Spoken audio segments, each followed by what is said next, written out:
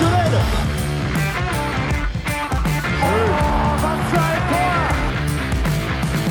That's a brilliant bit of follow-up play by Mahe. Oh my goodness me, what a shot! Sagosen setter det hen! Han setter den!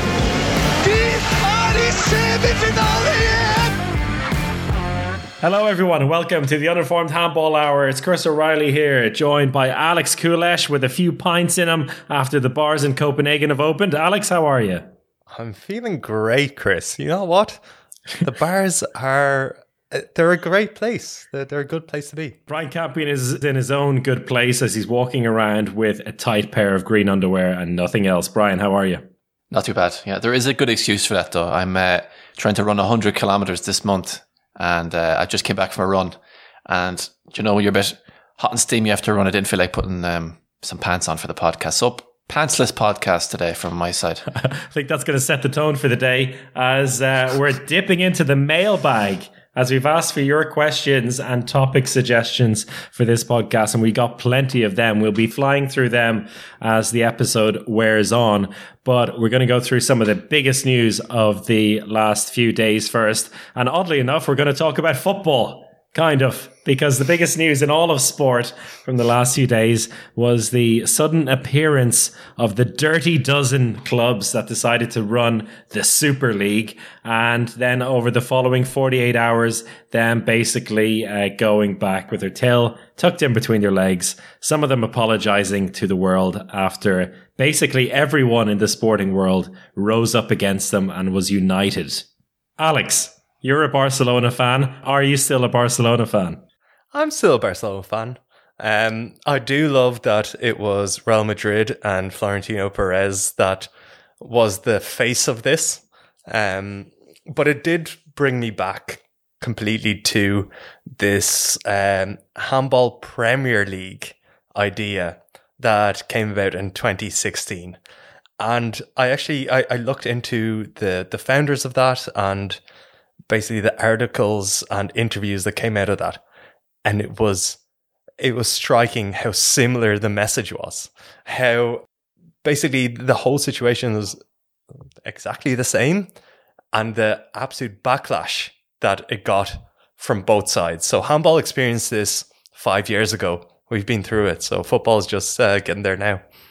Well, the funny thing was, it wasn't clubs though, was it, that decided to come together and form the breakaway Premier Handball League? It was Wolfgang Gutschow and former EHF marketing director or managing director Peter Vargo, who after over 20 years at the EHF decided he was going to leave and take over this thing, which basically lasted about 14 minutes and everyone kind of laughed out of town.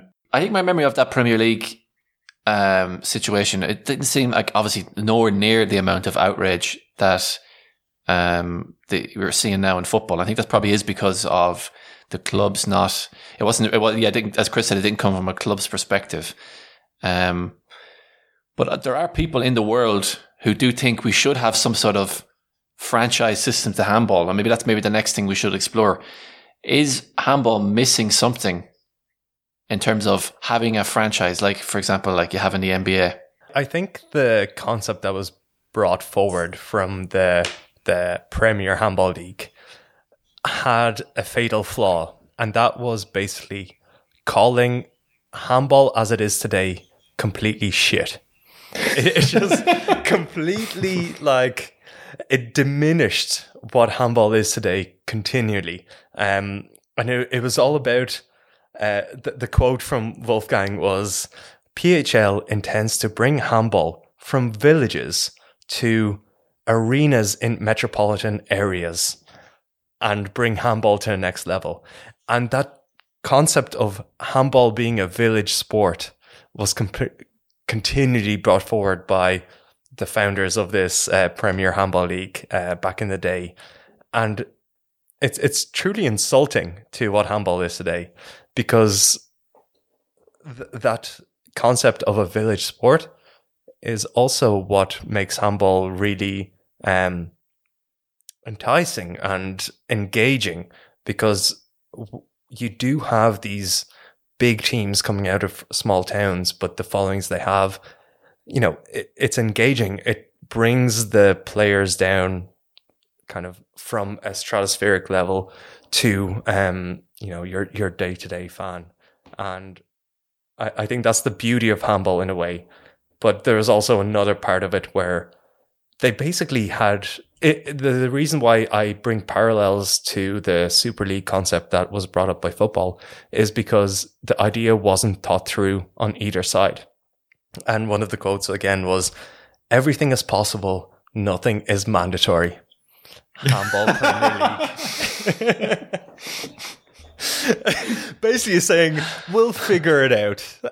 We don't really know what's going to happen. We'll figure it out. And the Handball Premier League concept was a completely radical change. It all talked about basically bringing up this franchise concept of making new clubs in metropolitan areas and changing the core of the structure of clubs. That is different to the Super League in football, where it is the club-led idea. But in both cases, neither organization had it figured out. They were just like, okay, we can do something here, and it's gonna be great. But just come along with us, and then we'll figure it out on the way. That works. Yeah, come on, Keele. Give up everything you know and all the money you have, and maybe you'll get more money. Or maybe we'll turn you into a new name, because we don't want you to be in small cities like Keele. We need you to be in Hamburg. The interview you're quoting is with Handball World from 5 years ago, and he was like, the Hamburg Captains. Instead of Cadet and Schaffhausen, they could be the Swiss Cadets. And and yeah, they're absolute. And also referees, like the IHF and EHF aren't going to say this, or aren't going to say this is okay. In fact, Michael Wiederer, the EHF president now, told Strike Spiller at the time, the PHL is not an important topic with the EHF. So they weren't going to talk with each other. They were like, so how are you going to get referees? And Wolfgang, his response was, finding 40 referees is one of the least of our problems. Yes, that was the least of your problems. Someone who did think about it way more than Wolfgang Gutschow and Peter Vargo was 5 years previous to that, and John Ryan, who resurfaced his 3-part epic on what a European Super League would look like. And I think, Brian, this is going to be your thesis topic of the day. Is it? Oh my God, pressure's on here now. But kind of just coming back to what Alex said there about, I think one of the main things that handball fans love about handball is they love their club and they love the history of their club. And if you're going to get handball fans to give up the name of their club, or even see when a club changes their logo, people lose their minds. But if you're going to ask handball fans to give up their club history in the name of a franchise, I think it's a very, very hard sell. Like, if you can't attack the core base of the whole sport like that, like Alex said, because then you're going to lose. And then another thing which John Ryan had in that article from 2011 was about the kind of idea of the franchise system taking over, and he divided up Europe into, was it 4 different or 6 different places? What was it? North? 4 regions, yeah. 4 divisions. 4 regions, yeah. It would basically be the elite of elite players playing in this system, and then he proposed that then the national teams competitions would be moved to the summer, and then that most of the top players wouldn't be that interested in playing them anyway. So that's a hard sell for everybody, because then you're talking about you're going to be smaller clubs have no chance. You think a club like, I don't know, a club like Skjern from a few seasons ago had that run in the Champions League, like things like that wouldn't be as possible. Then national team are going to suffer. National team handball is so important for, it's like the core of a lot of handball fans, like diet, so they're 2 very, very hard sells for people. And I think when you throw those cards on the table, I think not many people are going to listen to you. But I think, despite all we've talked about with how the idea came about, and the concepts are quite radical, and the importance of history within European sport, I think it is really a European culture to be ingrained in the history of clubs, to be fully bought in generation after generation into a club and believe that it means more than just making money. I think football has gone way beyond that already. They believe that they're still within this concept of, Mescu and club, more than a club, or you'll never walk alone. But they're just marketing taglines at the end of the day. I think handball is still within that realm of historic, generational kind of beauty to it. But taking all of that in, handball isn't massively marketable with the way it is today.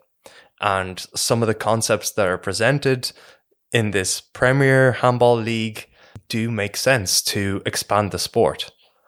And it really, it's a difficult pill to swallow to say that, if we continue with the way we are, it's beautiful for everyone who's in it today, but how much expansion out of that do we have? And I think that's the challenge for handball.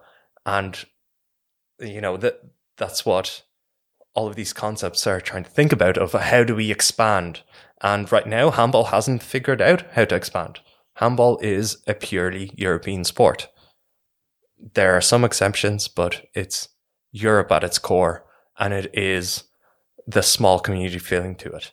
And if we want handball to expand as a global sport, which it has huge potential to, we do need to think in a different way. I wonder if this is just kind of spitballing here, based on also what Brian was saying about national teams and the kind of misconception saying how unimportant national teams are. They are incredibly important, and the international competitions arguably attract way more people because, your average sports fan is more likely to watch their national team play in the European Championship than to watch the club team that's near them play in the Final Four. I think that is a fact. I mean, as much as we like to big up the Champions League and people do, the national team competitions are bigger. Now, I wonder, in a way, that we've seen with rugby, as it's traditionally been, and also with field hockey, as they're trying to do now with their World Hockey League, that the national teams are almost like the club teams that are pushed out there, and the national team calendar becomes the product that is pushed out to the whole world. So in the World Hockey League, for example, you have national teams playing in a Champions League style competition, but as a national team. In rugby, you have the Six Nations, you have the World Championship, the championship for the Southern Hemisphere teams, and they also want to have a World Rugby League as well, which is going to be national teams. So maybe that is another way. And in that case, you can bring national teams from North Africa, from South America into it, as well as marketable products. But that would be a real shake-up of everything we know about handball today. It's actually a really good, it's a good view on things, because I fully agree that the national teams are a bigger part of the broad culture. We just know how much interest there is within these national team tournaments. And already in handball, I think we have a fairly saturated national team calendar where we have a major competition every year.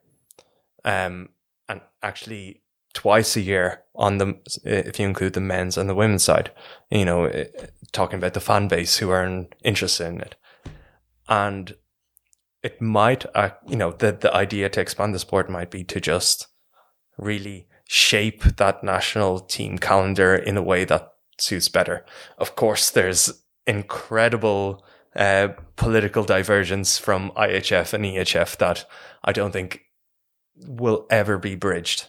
And that's why I think this concept of a Super League or whatever we talk about is more enticing to make that change, because you can basically just get away from all the governance shackles of the IHF and EHF and try to do something different. But I do like the idea. I think potentially, even though the Nations League in football initially got a very poor reaction, it's like, why are we, get rid of these friendlies, and it's this fake tournament that's built up. That might be a concept that handball can explore in terms of the qualifiers in handball they're becoming less and less important. You know the majority of the teams that are going to qualify. You know that the tournaments are expanding, so that all the best teams are going to be in there anyway. And there's just this mid-ground which has a bit of competition. So to maybe reshape the qualification tournaments on the national stage to grow that product might be a good approach to it. Well, here's a question for both of you now. What can you get in terms of growing handball as a sport from having it as a franchise system or some sort of Super League system that you don't get from just having a smaller Champions League pool of teams, where you do have teams getting relegated each season? Because with the franchise system, we don't have that relegation thing, and a lot of people don't like that aspect. And that was a big thing with the Super League, that people were saying you're going to be in it no matter what. It doesn't really make a difference. And I think that's a really hard sell for most European sports fans. At the end of the day, with John Ryan's 3-part series with the Premier Handball League, they were both focused just on getting it into bigger cities. That's all it is at the end of the day, and making a closed competition. Yes, it would be great to have handball be bigger in a lot of bigger cities. I think we often over-egg the pudding there. I think we often say that it's only played in small places or in villages. That's not the case necessarily. If a city is big enough to have a homecoming parade for their team with 500,000 people after winning the Champions League, like Vardar, I think it's big enough. But I think honestly, the whole franchise thing is purely about getting teams into bigger cities. I can't figure out any other way. And that's why I think a national team focus kind of figures that out, because then you're encompassing the whole nation. And also to compare national teams with rugby, for example, is unfair, because, in rugby, you have national teams playing while the club teams are playing. So could you imagine Germany play France while Kiel and PSG are playing in the Champions League or playing in their domestic leagues? Not a chance in hell. Yeah, I really don't see how franchises would really do anything besides put teams with different names into new cities. I would say that handball, where it is today, is basically getting almost to a franchise level, kind of naturally, with the way that the leagues have developed. And if we're being honest, the Bundesliga is the only league where there is top-down competition. And even when looking at the Bundesliga, it's Flensburg Kiel over the last how many years that have been dominating there, with a pinch of Rhein-Neckar-Löwen. France, we can talk about it as a competitive league, but we've seen that PSG are basically starting to run away with it. And basically the way it has developed is that there are countries with 1 or 2 top clubs that completely dominate. If you look at Hungary, Macedonia, Denmark, potentially in the future with Aalborg, which we will get to in the future, Poland, Spain, there is that dominance of a top club, and there really is no competition for the places. And the way the Champions League has been designed now is that those top clubs, because it's one position for the top 9 countries in Europe, so that the top club gets reinforced with extra finances, continues to dominate into the Champions League, and there is this wild card rule, which is reminiscent of a Super League that was introduced. Not a wild card. The word wild card is banned at the EHF. But so there are 9 teams that are defined by champions of the top 9 leagues in Europe, and then there are 7 extra teams. Well, one is the the European League champion, so that's 10. I think that's a good move. That's a good move of giving an extra spot to Germany, which which we have seen historically as a dominator of the secondary European competition. and then there's 6 teams. So what is the, if it's not a wild card, what is the defining qualification of those 6 teams? Every team that wants to be in the Champions League sends an application to be a part of it, and then a decision is made based on a number of criteria, and an additional place is granted, not a wild card. But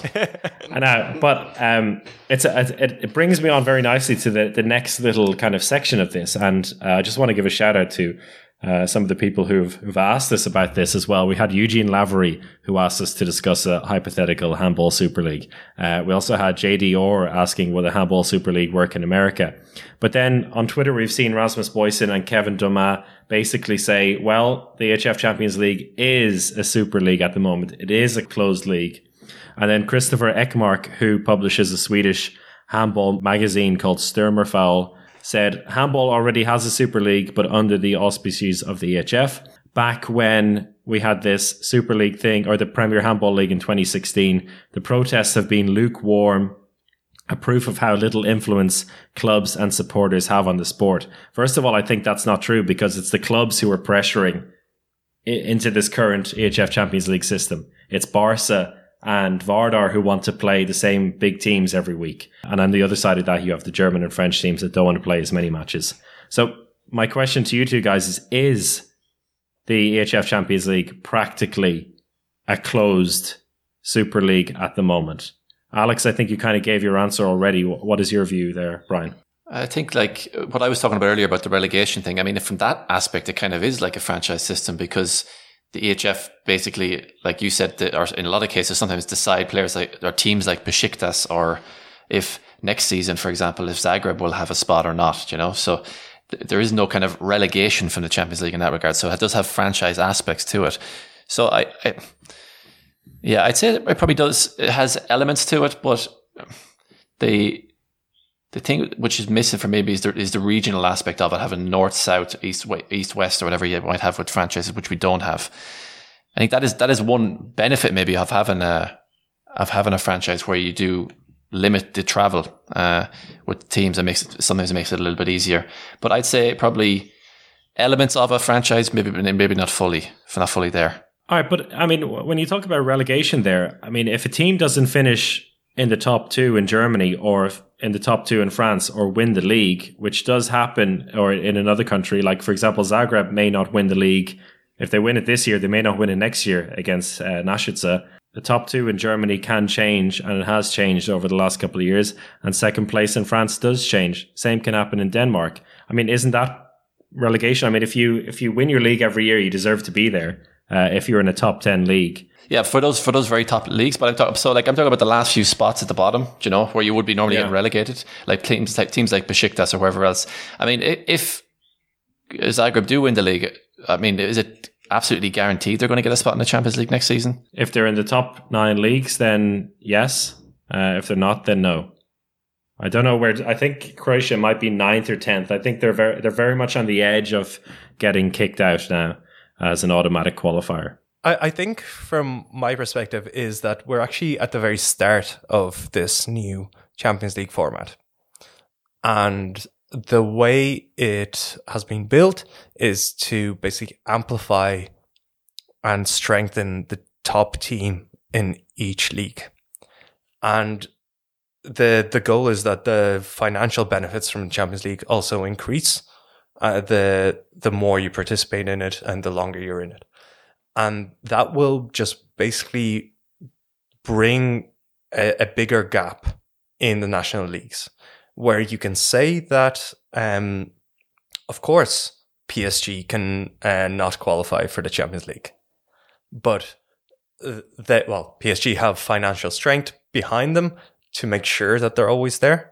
And then they also get the benefit of the extra financial bonus from the Champions League to keep them there. So the case of a team displacing that top team becomes weaker and weaker the longer we go in this format. And, there is no possible case where Veszprém and Szeged won't qualify for the Champions League in the coming years unless there is a millionaire billionaire that comes into Hungary and decides to fund a club. Because not only they have a good start, but they're also continuing and benefiting from this elite system that has been built from the Champions League to stay at that top level. So I think right now we're at the start of it, but I think in a few years we will have an absolute chasm. But what do you want to do then? Because I mean, a couple of years ago, the discussion was that teams in the Champions League aren't getting enough money or barely getting money at all. And now that they're getting the money, it's not fair because they're the best teams. And I mean, you could have a 32 team Champions League, which, by the way, I would love to have, or at least some kind of qualification system so that technically, yes, any team in Europe can get through. But I don't know if there's enough money to give to all these teams equally, like all 32 teams, or if you don't qualify for the Champions League, that you also get money. And also we talked about marketing before, and they're also trying to make this a marketable product with the best teams in Europe together. So I think a lot of people often I'm not talking about here, but in general, you hear people say, like a couple of years, they were saying clubs aren't getting enough money. It's not a marketable product. And now that it's been turned into a competition where there's more money for these top teams and is potentially, we haven't seen the actual, the fruits of this labor because the Champions League in this new form has been under COVID practically the whole time. But then you have that it's not fun because you see Veszprem and Barca playing each other potentially 3 times a season. But I actually think that it's not about, my point wasn't about the unfairness of it. I think it's more about that we are getting to a stage of where it is a Super League type format, where we do see the same top teams and they play all the time. And, it's becoming a Super League. Why? So then this argument we had at the start of this is a ridiculous idea to kind of take all the top teams and have this closed off league, that I think we're getting there with handball. And why not actually just enable that? Well, because in the same way that everyone got angry about it in the football sense, at the end of the day, you want to know that you have an opportunity to set up a team in County Sligo, Ireland, when Brian becomes a millionaire. He sets up a team in his hometown. Within a couple of years, they win the Irish League, and that they technically somehow could go into the Champions League in a fair way, qualifying for the Champions League and play. But only if they meet the financial and stadium regulations that the EHF has designed to give a rewarded place. It's mostly, because they want it to be a marketable product. They don't want Brian to have the games played in his backyard. So hypothetically, I go to Ireland and I've found a club there with my 10 billion euro, and I build a stadium the right size. I have all the money. I build a team around it. But I'm playing in the Irish League against Astra and Lunasa, and they're the same level. I still think I wouldn't get into the Champions League, even if I had Mikkel Hansen and Sander Saxon in my team. Why not? Or would I? Why? Because the league wouldn't be in the top 10, no? Or would it be? I'd be playing on the fact I'd be trusted with a wildcard system. Well, it's the additional place system. Additional team. So any team that would be playing in the European League, which Brian Campion Pfizer Sligo Handball Club will be playing in, because Ireland gets a place in the European League if they wanted, that there is a possibility for an upgrade.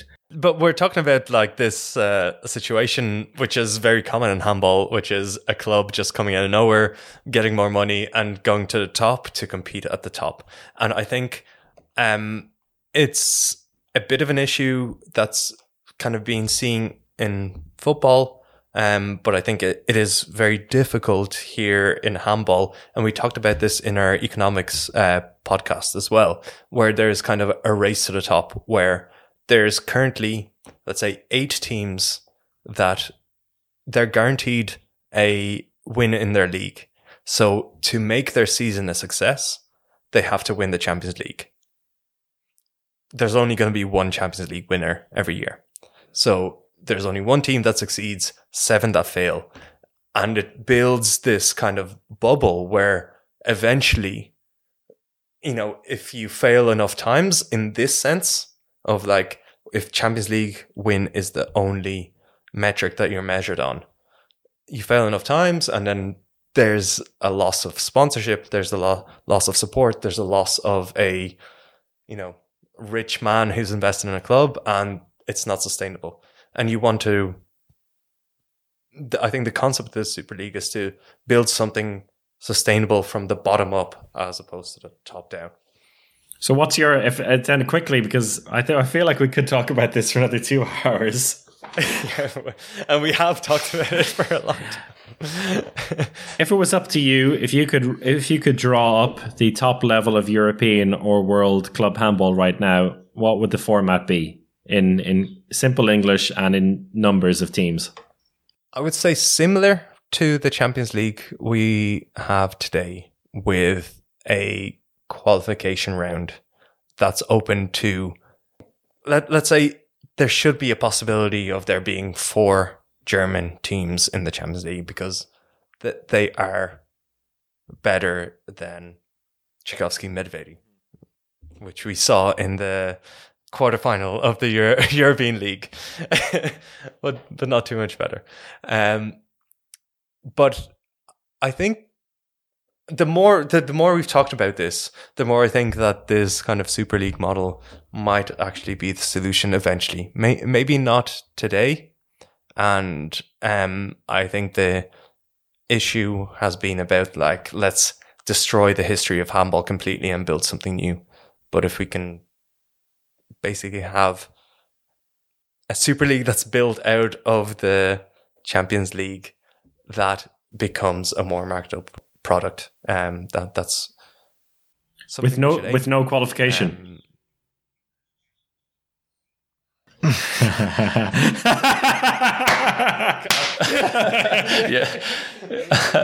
you got him there. But come on, even if these top executives at the top football clubs in the world couldn't figure out how we go from 12 core teams and then we'll have 5 additional places. I can't figure it out on this podcast right now. So give me a bit of leeway. We'll be back to you next time. Brian. I mean, what the first thing Alex said, I completely agree. I'd have it almost the way it is now, but just have an extended qualification where you could have the chance for, you're going to have better teams. And because some of the smaller nations might suffer a little bit, but I don't think anyone would miss teams like Besiktas in the Champions League, for example, when they're not really ready for it. They probably belongs somewhere more like fighting for a few wins in the European League, maybe, so I probably would just have it in a way where you would have an expansion. And I think what I was trying to say earlier about the qualification thing, it wasn't that clear, it was more from the EHF's perspective, the fact that they just choose 3 teams from Germany or 2 teams from Germany, or then change that based on how they're feeling some seasons, but when they changed it a few seasons ago in Germany from 3 to 2, wasn't it? And I think that was the angle I was coming at with the franchise aspect of the way it's set up in terms of qualifying for it. They kind of choose, the best 2 teams from Germany, best 2 teams. And rather than having a wider qualification system where you could have a team from, let's say, Cyprus, who might qualify for the Champions League. Very good. And maybe a hint for why we're talking about Cyprus there. But at the end of the day, I agree. 16-team competition. The top 10 are the first place teams from the top 10 nations. The other 6 places are allocated with a 2-step qualification weekend thing. So you have qualification round 1, where you have Brian Campion, Pfizer, Sligo Handball Club face Anthorsis Famagusta from Cyprus, a team from England and a team from Malta. The best team goes through to the second weekend, where you have the mid-range or the European League nations, and then you have 4 teams in each of them, semi-finals and finals. You get your 6 teams qualifying through that very long, well, not even long. It would take 2 weekends at the beginning of September. Then you have your 16 teams to do that. And at the end of the day, I would love there to be qualification and giving a chance for all the champions of Europe to have a place in the Champions League somehow.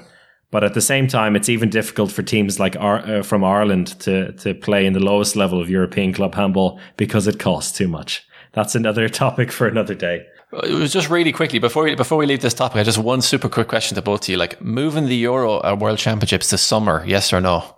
No, because Norway won't have the Christmas celebration every year. When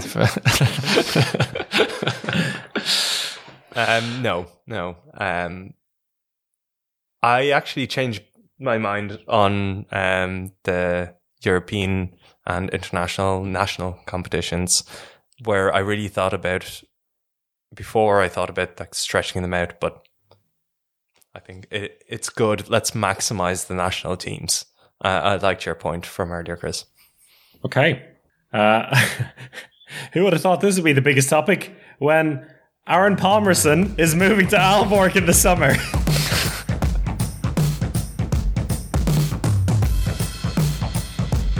Peak Aaron Palmerson, 30 years of age, after spells at Kiel, Veszprem and Barcelona, is going to Aalborg this summer to join an increasingly impressive looking team. And this is a whole year before Mikkel Hansen joins.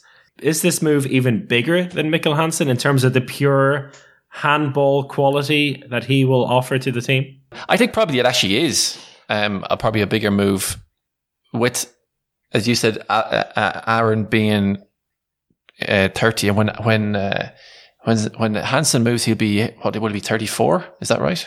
Yeah, going on 35. Going on 35, yes. Yeah, so I think it probably is a bigger move, but it probably felt bigger when Mikkel was announced, because he's coming back to Denmark. So I think that's kind of has a lot of more of a story to it than Aaron coming. But in terms of handball quality, yeah, I think Aaron at this moment can offer, or probably will bring a huge amount with him to it. And it's really exciting, because I think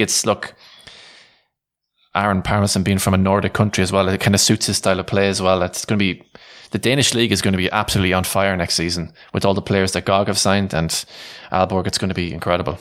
Alex, take it away. I really think it's an interesting move for Aaron Palmerson, because the teams you listed out that he's played for, Kiel, Veszprem, Barcelona, we know he's a star, but he's never had to be a star at club level, because every team he's been with has been a team full of stars. So by him going to Aalborg, we're unleashing kind of Iceland national team, Aaron Palmerson. And I think a lot of the handball community appreciates the absolute talent that Aaron Palmerson has. But there's some sort of unfulfilled potential within his career where he's, he's never been the main player on a team, like the guy. He hasn't been there except for Iceland, which is part of it. But for a club, he hasn't been there. So we're basically going to see Aaron Palmerson taking Aalborg under his wing and being the guy and trying to see, can he be that, top 3 player in the world level player that I think all of us believe that he can be, but we just haven't seen except for short spurts within the clubs he's been in. So I'm really excited to see what Aaron Palmerson can be at the highest level. And he is joining a team that is improving for next season as well. I mean, they are getting in some very interesting players. Jesper Nielsen in on the line is a good move there. Christian Bjornsson is joining as well. Very good signing. And, we're talking about a Champions League quarter-finalist Aalborg team. This isn't bottom up. This is a team that's currently challenging for the Final Four in the Champions League. So they're a very good team. They're getting a boost of players, and then they're just getting a superstar straight away. I'm pretty excited about Aalborg next year, and it kind of feeds back into that discussion we had about, will Denmark now become a one-team league? Well, GOG have ideas about that as well. As Brian said, they're bringing in some nice players next season and will always be developing players. So that's another thing. I mean, some people believe that Aalborg are maybe going about this the wrong way, maybe buying players that are a bit too old. But Mikkel Hansen at 35, as we spoke about a couple of months ago, I mean, it's just it is an incredible signing, not just for on-court activity, but also off-court, and the attention he'll bring. And Handball Haven on Twitter asked us, given the recent transfer news, which one of these clubs wins the EHF Champions League title next? And they're the 4 clubs he's given: Aalborg, Montpellier, Nantes, Kielce. Can you give me a refresher of some of the transfers before I answer this question? Can do. So coming in this coming summer for Kielce, we have Dylan Nahi, the winger from PSG, and then a couple of question marks, Stefan Dodic from Metalurg, and then a couple of guys from the Polish league. And then the following season, Doruk Pelivan, Turkish players coming back from Minden. I mean, not a huge influx of new players there, but I guess that's based more on the squad they have already. Oh, well, I've Montpellier here anyway. It's just Marko Panic, basically, and I couldn't name anyone else after that. Is someone from Karl Valenius? Karl Valenius. Yeah. The line player who played very well for Argentina at the World Championship, Lucas Mascariello. He's coming in, but they're losing Melvin Richardson. I mean, that's a huge blow for them. Or he probably is going to Barca, right? And Nantes are basically getting Pedro Portela, a handball hour favourite, but losing quite a few players, including Cyril Dumoulin, Olivier Nyocas, Gerbindo, which was I think, did we talk about the Gerbindo transfer on this podcast? No, we haven't. Because I think that was just an incredible moment, because it basically came about from a Twitter conversation with Rasmus Boysen, where he tweeted that Gerbindo is one of the most underappreciated handball players in the world. And Gerbindo actually replied to that saying, yeah, tell my bosses I'm looking for a new contract, so tell them what you think. And a couple of weeks later, it was announced that he was leaving Nantes and going to Vardar. I remember that conversation, because there was also the very funny Spanish account, Rajadores de Balonmano, was getting involved with that, and Tom Brannigan as well. On transfer news of who is not going to Vardar next season, Handball Woche, the German magazine, published that Gauthier Mbumbi from DR Congo was joining after Hand News, the French website, posted it as an April Fool's Day joke. So a printed publication in Germany actually wrote it as fact, which I just think is absolutely hilarious. So fair play to Hand News, who managed to make that joke, despite in the article itself saying it's a joke at the bottom, managed to make it stick for over a week. But going back to the question, I think Kielce, by far, I think the biggest favourites for a Champions League title. I've talked about Kielce, but a lot, and how I really believe in the project they have. I think they have basically the money to keep bringing in good players. There's PSG are too dominant in France to allow Montpellier and Nantes to develop, and we can see that from the transfers, where Montpellier and Nantes they're not getting blockbuster players, they're trying to develop players. And Aalborg, that's too much of a wild card to go with. You never know. Brian, who would you say of those 4 teams would be the most likely to win the title next? I think you have to go with Kielce. Kielce, then Aalborg, and then I'd probably put Nantes and Montpellier last. I pretty much agree with everything that Alex said there. I mean, still in the mix to win this season is Aalborg, so they could be the next. You never know. Just the last thing connected to Palmerson and his move, Juan Martin asked us on Instagram, which player on the market could cover Palmerson for Barca? Because Barca losing Palmerson Now they're going to lose Intrarios as well at the end of the season, as he almost certainly will retire. Sendrić is in there. Who else is going to be in that playmaker role for Barca? I guess the young Slovenian player, what's his name? Maguč, Domen Maguč. He'll probably just be given more of a role, do you think, or will they try to bring someone new in? I'm trying to.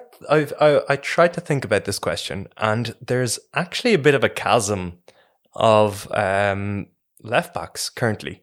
I can name 10 right backs who I would say are just, you could fit into that Barca team. These top right backs. But what left backs are there that are dominating? Okay. But I would have thought Parmason would be considered more of a centre back in this position in terms of who they need to fill. I mean, he plays both, right? But I think you have Sendrić as the centre back. Maybe Makuch more of a centre back. At the left back, they have Langaro. Good player, but not top Champions League. I think I was thinking about this question as well. And it's kind of, there's certain players that come into your head into playing in left backs. I was thinking it from a left back perspective as well, because he just kind of float around the place. But I've always imagined him more of as a left back. And I don't know why, but you think of a player like Peter Nenadic, like he's never going to play for Barcelona. I mean, I might eat my words, but I can't imagine Peter Nenadic ever being transferred to Barcelona. He just doesn't suit really what Barcelona are as a team. Like, he'd just be letting them fly at random in random parts of the game, or someone like Vuku Borazan. I don't think he's the kind of player you'll ever see playing for Barcelona either. But you might see someone like Nikola Bilic maybe playing for Barcelona, when he recovers somehow. But I really, oh, that's a good one. I never really, I couldn't really think of anyone else but him, to be honest, who could really fit into the Barcelona team. Who would have fit absolutely perfect? Andre Gomes. He just doesn't he? Yeah, that's a good one too. Barcelona superstar. Well, no, he bleeds empty Melsungen cash. I don't, imagine he must be kicking himself now. He must be. Is he kicking himself now, Andre Gomes, knowing now that Palmerston is going? I'd say so. To Aalborg, he's like, foda-se, or however you say it in Portuguese. My goodness. We had a question on Melsungen from Timo Tinnemeyer, who asked which players/coach are needed to turn MT Melsungen into a team. We haven't really spoken about Melsungen in this podcast as one of the biggest disgraces in world handball for just having so much money and constantly buying good players and then nothing ever happens to them. Andre Gomes is going to Melsungen next season. Is that enough? You know what? They would be buying their spot in a European Handball Super League. Absolutely. If they could. They would definitely be in a Super League. 100%. They would be the Tottenham Hotspur or the Arsenal of the Super League. So, as a player who would unlock Melsungen's potential would be Luke Steins, Sebastian Stas. Get a real centre player in. Because that's actually an issue with, we kind of talked about German handball in general in the way that they develop their players, and you have to be, if you're 2 meters tall, you'll get through the national teams and you'll get to the top. If you're small, even though you might be a better playmaker if you're just a bit smaller because you're more mobile, you just won't get through. And right now, Melsungen have Domagoj Pavlovic playing a centre-back who is a left-back. He's a left-back. He's always been a left-back. and they have Mikkelsen, who's a 2 meter tall Danish centre-back who probably grew up playing left-back. So they just have this whole team of left-back and right-backs, and all they need is someone to tie that together. I would say, I would think they've spent a lot of money. And I think it's, when you look at their squad, and I think if you're really honest with yourself, it's not that good of a team. If you, just bear with me here for a second, right? Remove Silvio Heinefetter and Simic from goal, okay? They are two very good goalkeepers. Tobias Reichmann is also a world-class winger. and Timo Kastening is also a world-class winger. Everybody else in the team, would you call any of those players world-class who are left? Would you say that the squad is better than the top 4 in Germany? Because everyone said, why aren't they in Champions League positions? I don't think they have a better squad than the top five Bundesliga teams. I think where they should be now is probably just below, like probably 5th or 6th place, and they're where they are in 9th. But yeah, I fully agree that they had Tobias Reichmann, great right winger, top of the top. So they were like, okay, we'll get Timo Kastening to get him into this team. We really need him. And then they did the same thing where Julius Kuhn he's a good player. He's a great left back, world class at a level. So who do we get in? Andre Gomes. We really need Andre Gomes in here. Another left back to support Julius Kuhn. So it's just this blind spending that just hasn't worked for them. Maybe they should move to Sligo. Was I too harsh? Was I too harsh? No, you make on that second. I don't think we can be too harsh until Melsungen at least make the Europa League. Yeah, no, I think they still have underperformed, but I think if they were playing their best handball, they'd probably only be still in 5th or 6th position anyway. I don't think they'd be up with pushing for. I think people got a little bit too excited too soon about some of the stuff. And as you said, Alex, they had some wild transfers in kind of, didn't seem like there's any system to it. They just saw some names and kind of, I have money, I want that, and threw some money at it, and didn't really have a whole system behind the transfers they were making. And as you said, missing a centre back, best players are wingers and goalkeepers. There's no one really there to drive the team. Maybe that's their missing link. And the Fim Lemke, who farted beside me at the EHF Cup finals about 4 years ago. I have a video of it as well. We might put that up. He smells his own fart and he reacts to it. One of the funniest videos ever. I had it on my YouTube for a while. It was racking up the views. I was like, I better take this down. Oh my God. Yeah, okay. Now you have to put it up. The Finn Lemke podcast. to be that's way back when he was playing for Magdeburg. Melsungen were in the European League this season. They just got knocked out in the qualification rounds. The only German team that were in the league this season not to get to the EHF finals, which was decided on Tuesday night. 3 German teams in there: Fuchser Berlin, SC Magdeburg, the hosts Rhein-Neckar Leuven, and Orlen Wisla Płock, the only non-German team. 4 group winners, 4 really good teams, probably deserve to be there, but I was a bit disappointed, I'm going to be honest, on Tuesday night, because Győr lost to Płock and Montpellier lost to Fuchser Berlin. Not because we don't like Fuchser Berlin, but just because there were going to be 3 German teams in the HF finals. Yeah, it is. It's always nice to have at least 3 nations. Otherwise, especially when it's also in Germany as well, it just feels very the German EHF Cup finals, But it was amazing to see how Montpellier looked pretty good for lots of parts of that first half. They came back, and then in the second half, just completely were steamrolled and just couldn't recover. Which I was really surprised at with some of the characters they have in their squad as well. But fair dues to Fuchs, because they've been a team that kind of have been all season long a little bit all over the place, especially in the Bundesliga. And it was in a way it was good to see them pulling it together for the second half to qualify, because they really seemed like they really wanted it. And Montpellier's season just crashed down in a week, basically. They were on a huge roll, 10-game winning streak in the Lidl Star League, actually thinking that they might challenge for the title, maybe a bit of a challenge surfacing. They go and lose to PSG quite comfortably. Montpellier were competed with PSG, but never really threatened. It never really got closer than 3 goals within the game.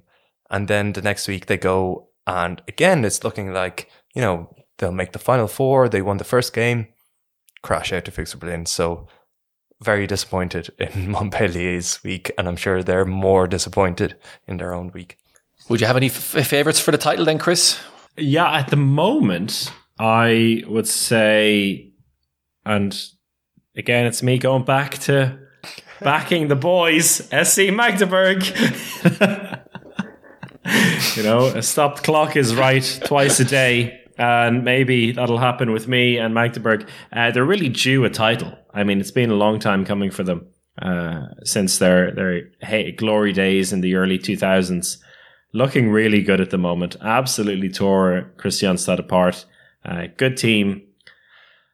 Yeah, I on form they should do it, but yeah, and even though there's three German teams in there, that gives it a bit of a different feel. I mean, it does make it interesting in its own way, because I have experienced this before in the old EHF Cup finals with 3 German teams, and it was surprisingly very good. That was in Magdeburg, and Magdeburg then lost the semi-final to Frischhoff Göppingen at home, which was an absolute nightmare. First game of the tournament, the whole stadium were just like, fuck this.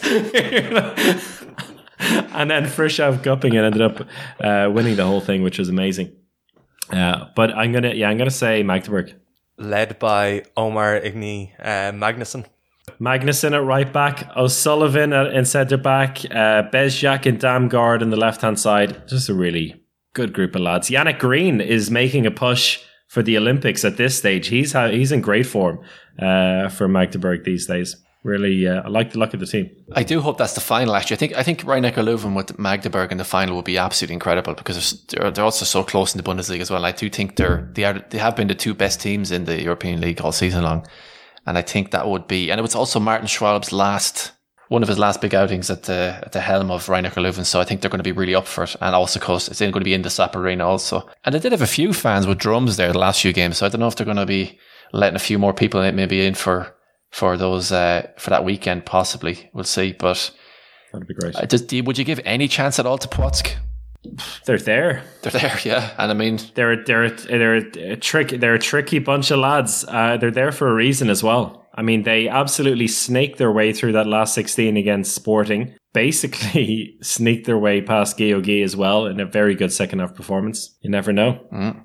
Alex, are you going to Are you going to give Płock some credit? I mean, to be fair, you did give them some credit in the last podcast. I have said that they have changed their ways, and that we're seeing the fruit of this labor of the changing of the ways. And Xavi Sabate is a fantastic coach, so I think it is down to him that they got there.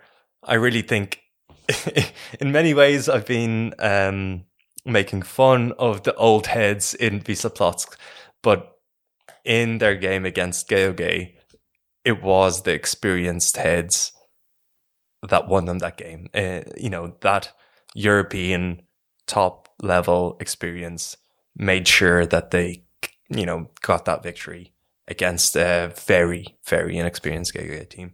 Just want to say I love that in this one podcast we've pronounced that team from Denmark's name 3 different ways. Alex is almost certainly correct, GOG, my GOG, and Brian's GOG. So if anyone who wasn't sure about who we're talking about, it's all the same team.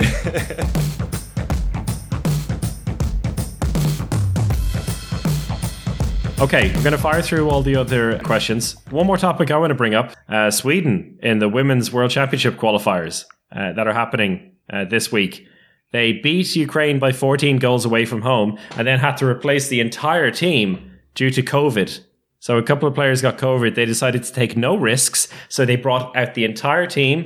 Even the coaches as well. Brought in a new coach, Jesper Östland, and 14 new players, 5 of which playing in Denmark, 8 in Sweden, 1 in Norway, 7 of them debutants, to play the second leg against Ukraine with 14 goals to spare.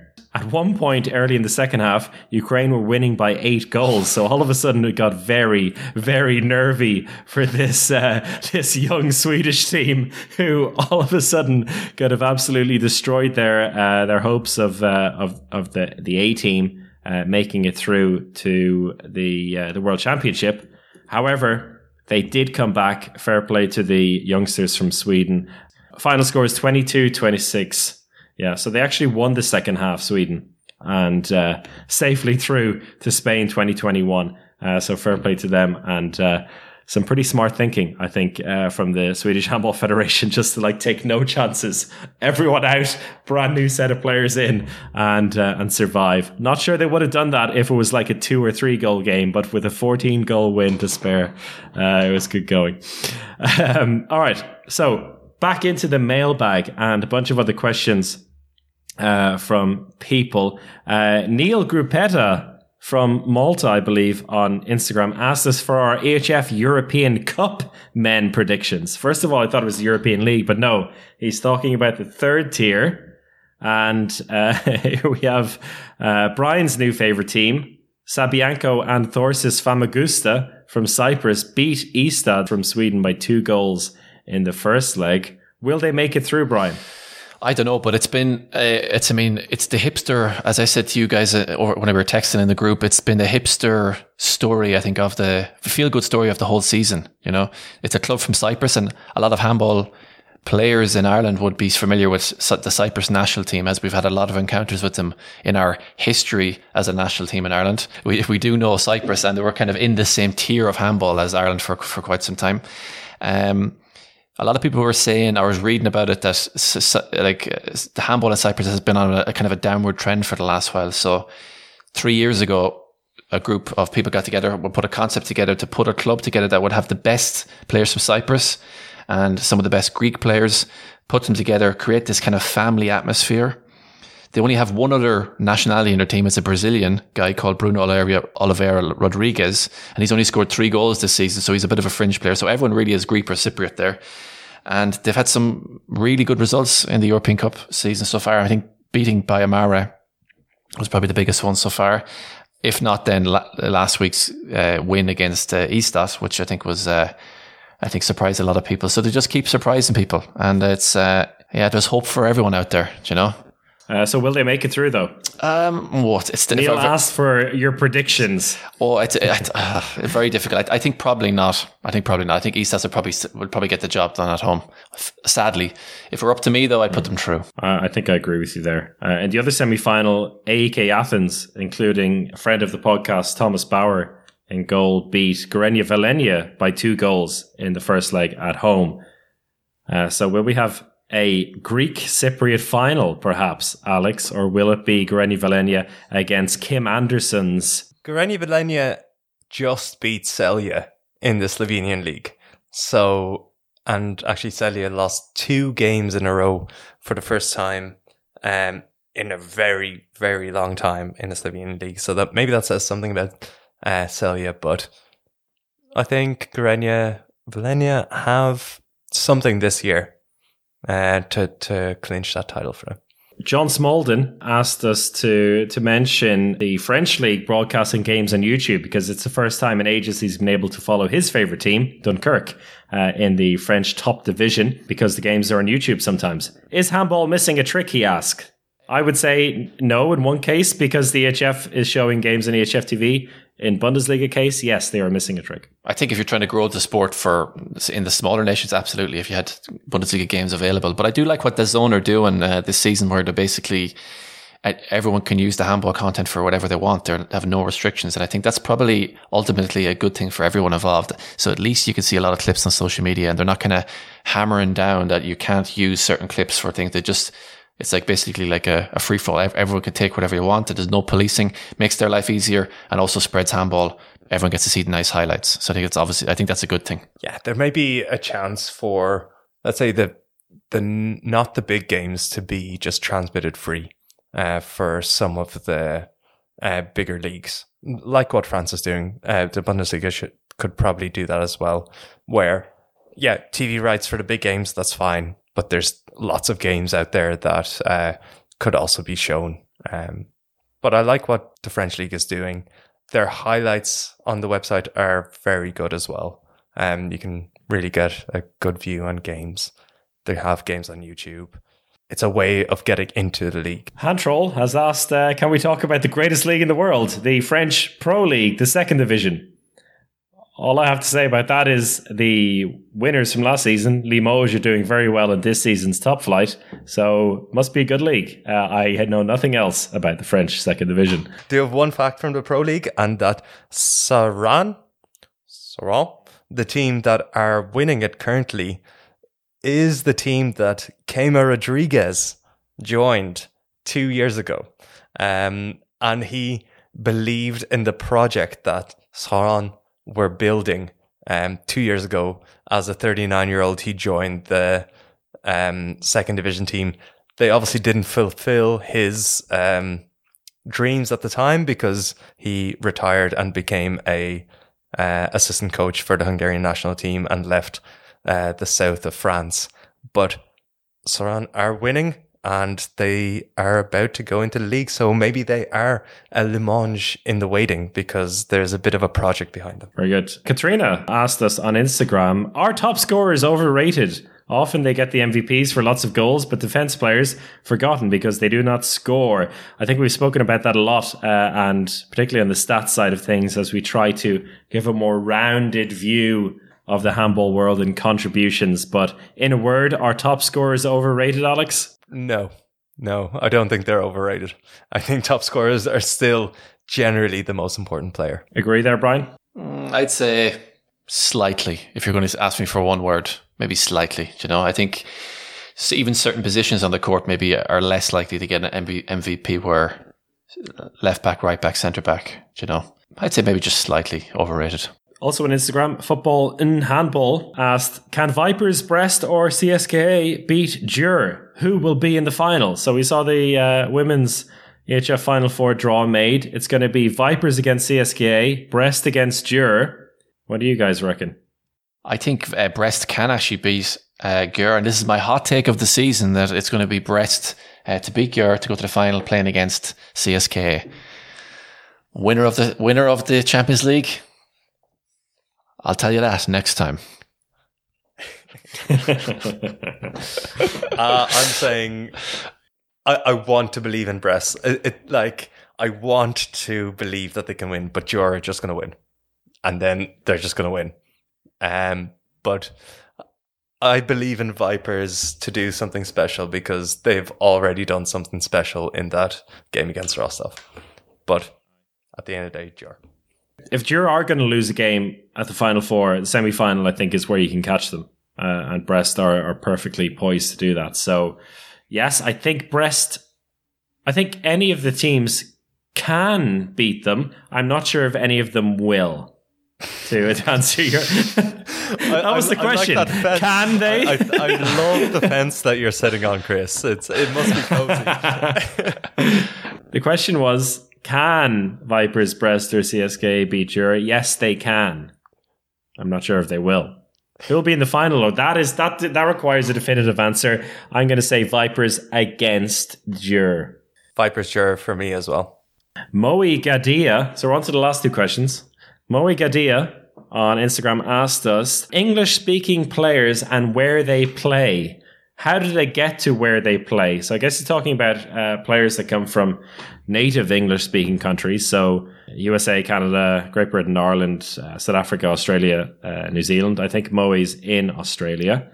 I think the highest level player we've had in the English-speaking world is Bevan Calvert, who we spoke to a couple of months ago on the podcast, playing a couple of games and scoring in the Champions League. Not the first player from an English-speaking nation to play in the Champions League, though.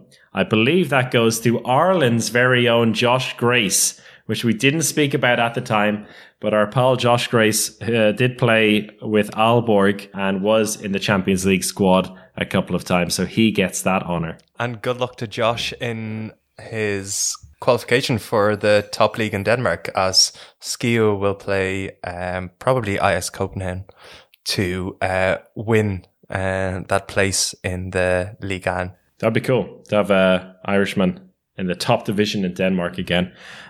Also, there's been some good, like in the 90s and 80s, American players playing at various leagues around Europe. Drew Donlan is playing for Ademar Leon towards the top of the Asball League and also played in the European League. So, yeah, there's a few of them. How they get there? Most of them born in the countries they play in,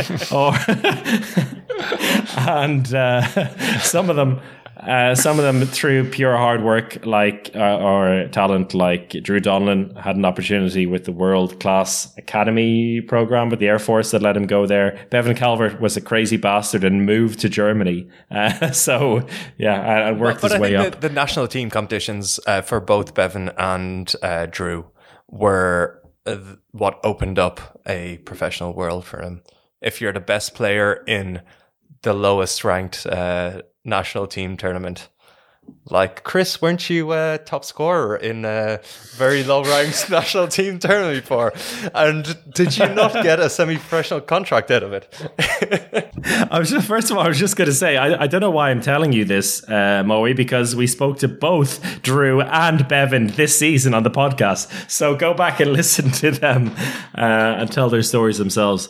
Yes, I was in the All-Star team for the IHF Challenge Trophy 2011. And actually, no, I'd already moved to Germany at that stage. So, no, but playing for Dublin International in the IHF Challenge Cup got me that. That's almost 10 years ago, lads. Can you believe that? That's nuts. 10 years ago since that tournament in Limerick this September, when the three of us were out there battling for Ireland. One more question. Or do you have anything to add on the English-speaking thing or my All-Star team nomination, Brian? No, nothing. All good. Johan Hansen was also on that All-Star team, now of Denmark World Championship gold fame. Scored more goals than him as well. You have mentioned this at least 3 times before on this podcast. No, not on the podcast. No, at least 3 times before in this podcast that you have mentioned that you outscored Johan Hansen in a tournament. Anetta Utby asked, when will we have Emil Nielsen as a guest on the podcast? Well, Anetta, I've actually just asked HPC Nantes if we can get him before the quarterfinals of the HF Champions League. So he could be our very next guest on the podcast. The big cheese. Should we explain that a little bit? Because I think people are getting confused about that a bit. Yeah, we have to normalize this nickname now, because the big cheese is a complimentary term, right? And I think people don't quite know that in the English language. Yes, so big cheese would be, the guy who owns the room is the big cheese. Exactly. It's just a very important and impressive person. And we turned it into Le Gros Fromage because he's playing in France. So that's all there is to it. So we'll speak to, hopefully we'll speak to Emil. Now that we've said it, if he's not there, it's his fault or Nantes' fault. So let's find out very soon. But I think we can leave this bumper episode there. Thank you, all of you, for your questions and topics. We'll have to do that again sometime. If you have anything you want to talk to us about, any guest suggestions, like Anetta gave one there, that was a nice one. As long as it's not just get me on the podcast or get my friend on the podcast. If you have player suggestions or handball related suggestions, please send it our way. handballhour@gmail.com. We'll do that again sometime soon. And thank you all for taking part in this episode. Thank you, Alex and Brian, as well. Thank you. Thank you very much. We'll see you next time. Bye-bye.